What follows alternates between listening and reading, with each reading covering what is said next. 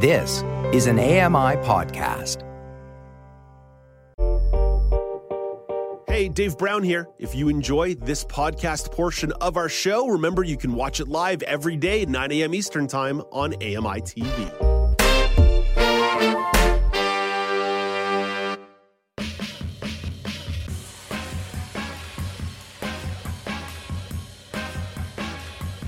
Welcome back. It's Now with Dave Brown on AMI TV. It's not quite the time of the year to run marathons or do triathlons, at least not in Canada, maybe in Hawaii. But it's always time to get your training in. Elizabeth Mohler is preparing for her 10th season in the marathon and triathlon game. Elizabeth is the founder of EM Disability Consulting. Hey, good morning, Elizabeth.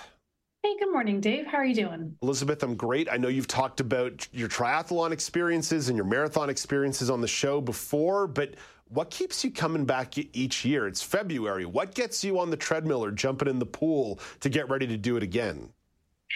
Yeah, I think, there's a couple things. I think there's a real sense of community and camaraderie. I think about why I started fitness, and it was really about finding a community when I was in grad school. And I think there's a real sense of accomplishment, being able to say you've completed yet another race, or you've met a personal best, or, you've done something new or different, tried a new kind of race, like a trail run. I think that's what keeps me coming back, and the people. It's a real family, specifically in the triathlon landscape. And I think that for me, and just also the sense of feeling good. Feeling good, having accomplished something, and that feeling afterwards when you've accomplished something and been like, wow, I didn't think I could do it. It was 40 degrees outside, but I did it. Yeah. Elizabeth, as you get more experienced, the act of simply finishing is no longer the rush, I imagine. You start wanting to hit thresholds or goals. So how do you handle that going into the start of a year? How are you setting goals for yourself beyond simply saying, I'm going to finish the triathlon? Exactly. Yeah.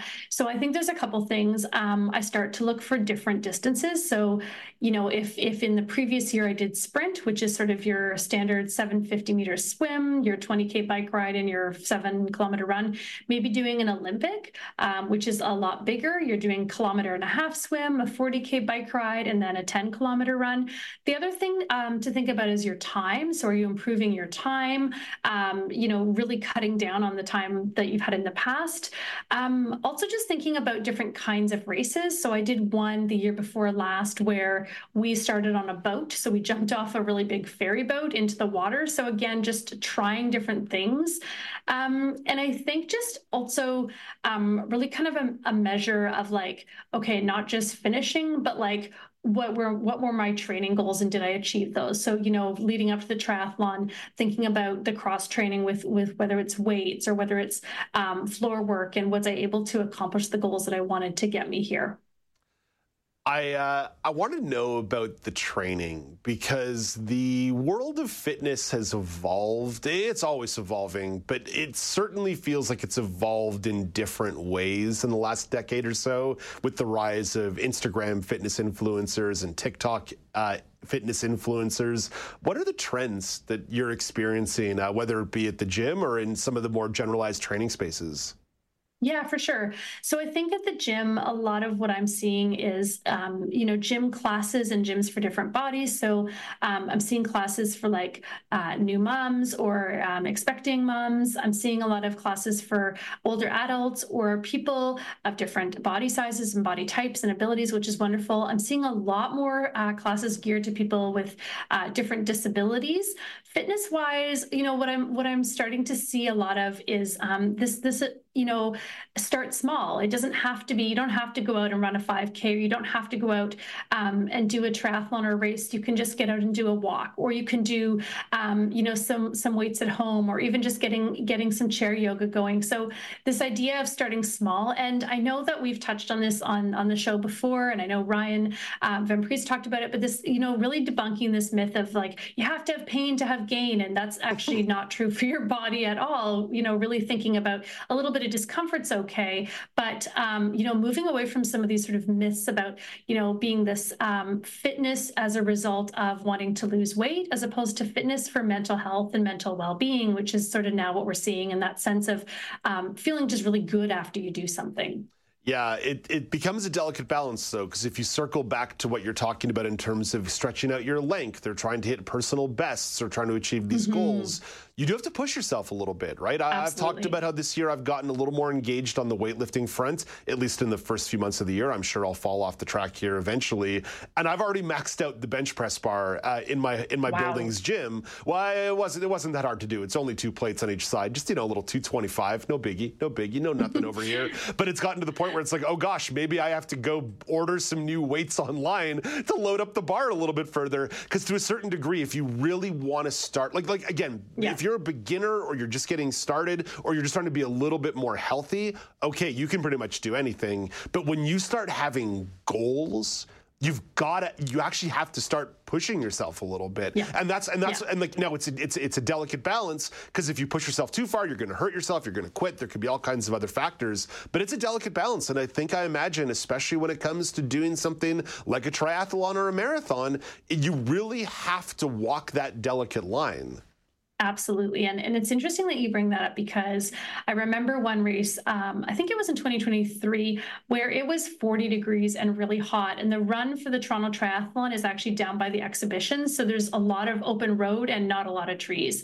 And I remember feeling a little bit dizzy, really thirsty, no matter how much water and how much Gatorade I drank and how much water I dumped over my head, and thinking like, should I stop because I'm worried I'm going to collapse, versus, like you say, keep going, that little bit of pain or discomfort. So I think, always checking in with yourself if you're working out or engaged in physical activity with somebody, kind of checking in with each other.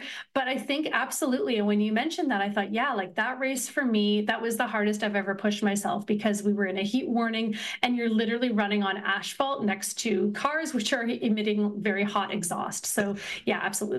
Well, of the 3 disciplines involved in a triathlon, which one do you like the most? Which one do you get the most pleasure out of? I would say probably the swim, which is the first one. People might wonder why, because you might think, oh, I would do the swim last to cool down. But people, the reason it's done first is so that folks are safe, because you don't want to be doing a swim in the lake when you're tired. I like the swim because I have lots of energy. It's the first sport. I'm exhilarated. Everyone's kicking off together. Everyone's cheering each other on. There's a couple races that are for women specific. And what they'll do is throw pink petals into the water during the swim to honor women who are breast cancer survivors. So that's always a really beautiful moment to look forward to. But that start of the gun and jumping in the lake, although not when it's 17 degrees Celsius, is probably one of the things I like the most. So it's February 21st. What's your timeline here in terms of the season ramping up in earnest? Okay, so I just signed up for my first indoor race of the season on March 9th. So we've got 2 weeks. We started doing, intensive. We did some hill training this morning. So March 9th is our first race. And then we're doing a couple of runs. My guide and I are doing a couple of runs in April, May, just to get our legs warmed up, a 5K and then a 10K. And then we start with the outdoor season in June, hopefully with the Guelph Triathlon. So I also recommend, if people have never done it before, starting with an indoor triathlon to just see if you like the 3 sports together, if you actually can swim as well as you thought. That's really helpful. Oh, I know I can't swim well. I know you've won a couple medals here over the years, but there would be no medals for my swimming. That's quite all right. There's lots of different sports people can do, but yeah. So that'll be my first race of the season, and the indoor one's nice because you're swimming in a pool and you're just getting a sense for how your body moves through the different sports. Well, Elizabeth, good luck to you. All the best, and talk to you next week. Absolutely. Talk to you next week, Dave, and keep going with those bench presses. I want to hear where you're at. We'll keep working on it. The bench press, the ultimate glamour exercise. There's no doubt about it. That's Elizabeth Mohler, the founder of EM Disability Consulting. Coming up after the break, you'll find out what's coming up on Kelly and Rumya later this afternoon. And the LCBO is rolling out a new policy in Ontario Northern Ontario, involving folks showing IDs to get into the liquor store.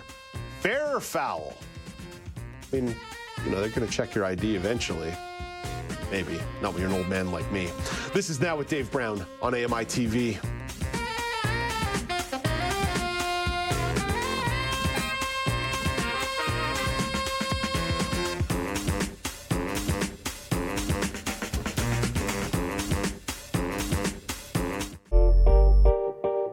Hey, Dave Brown here. If you enjoy this podcast portion of our show, remember you can watch it live every day at 9 a.m. Eastern Time on AMI TV. Join us weekly for The Pulse with host Joeita Gupta, who brings us closer to issues impacting the disability community across Canada. Watch The Pulse on YouTube or listen wherever you download your AMI podcasts.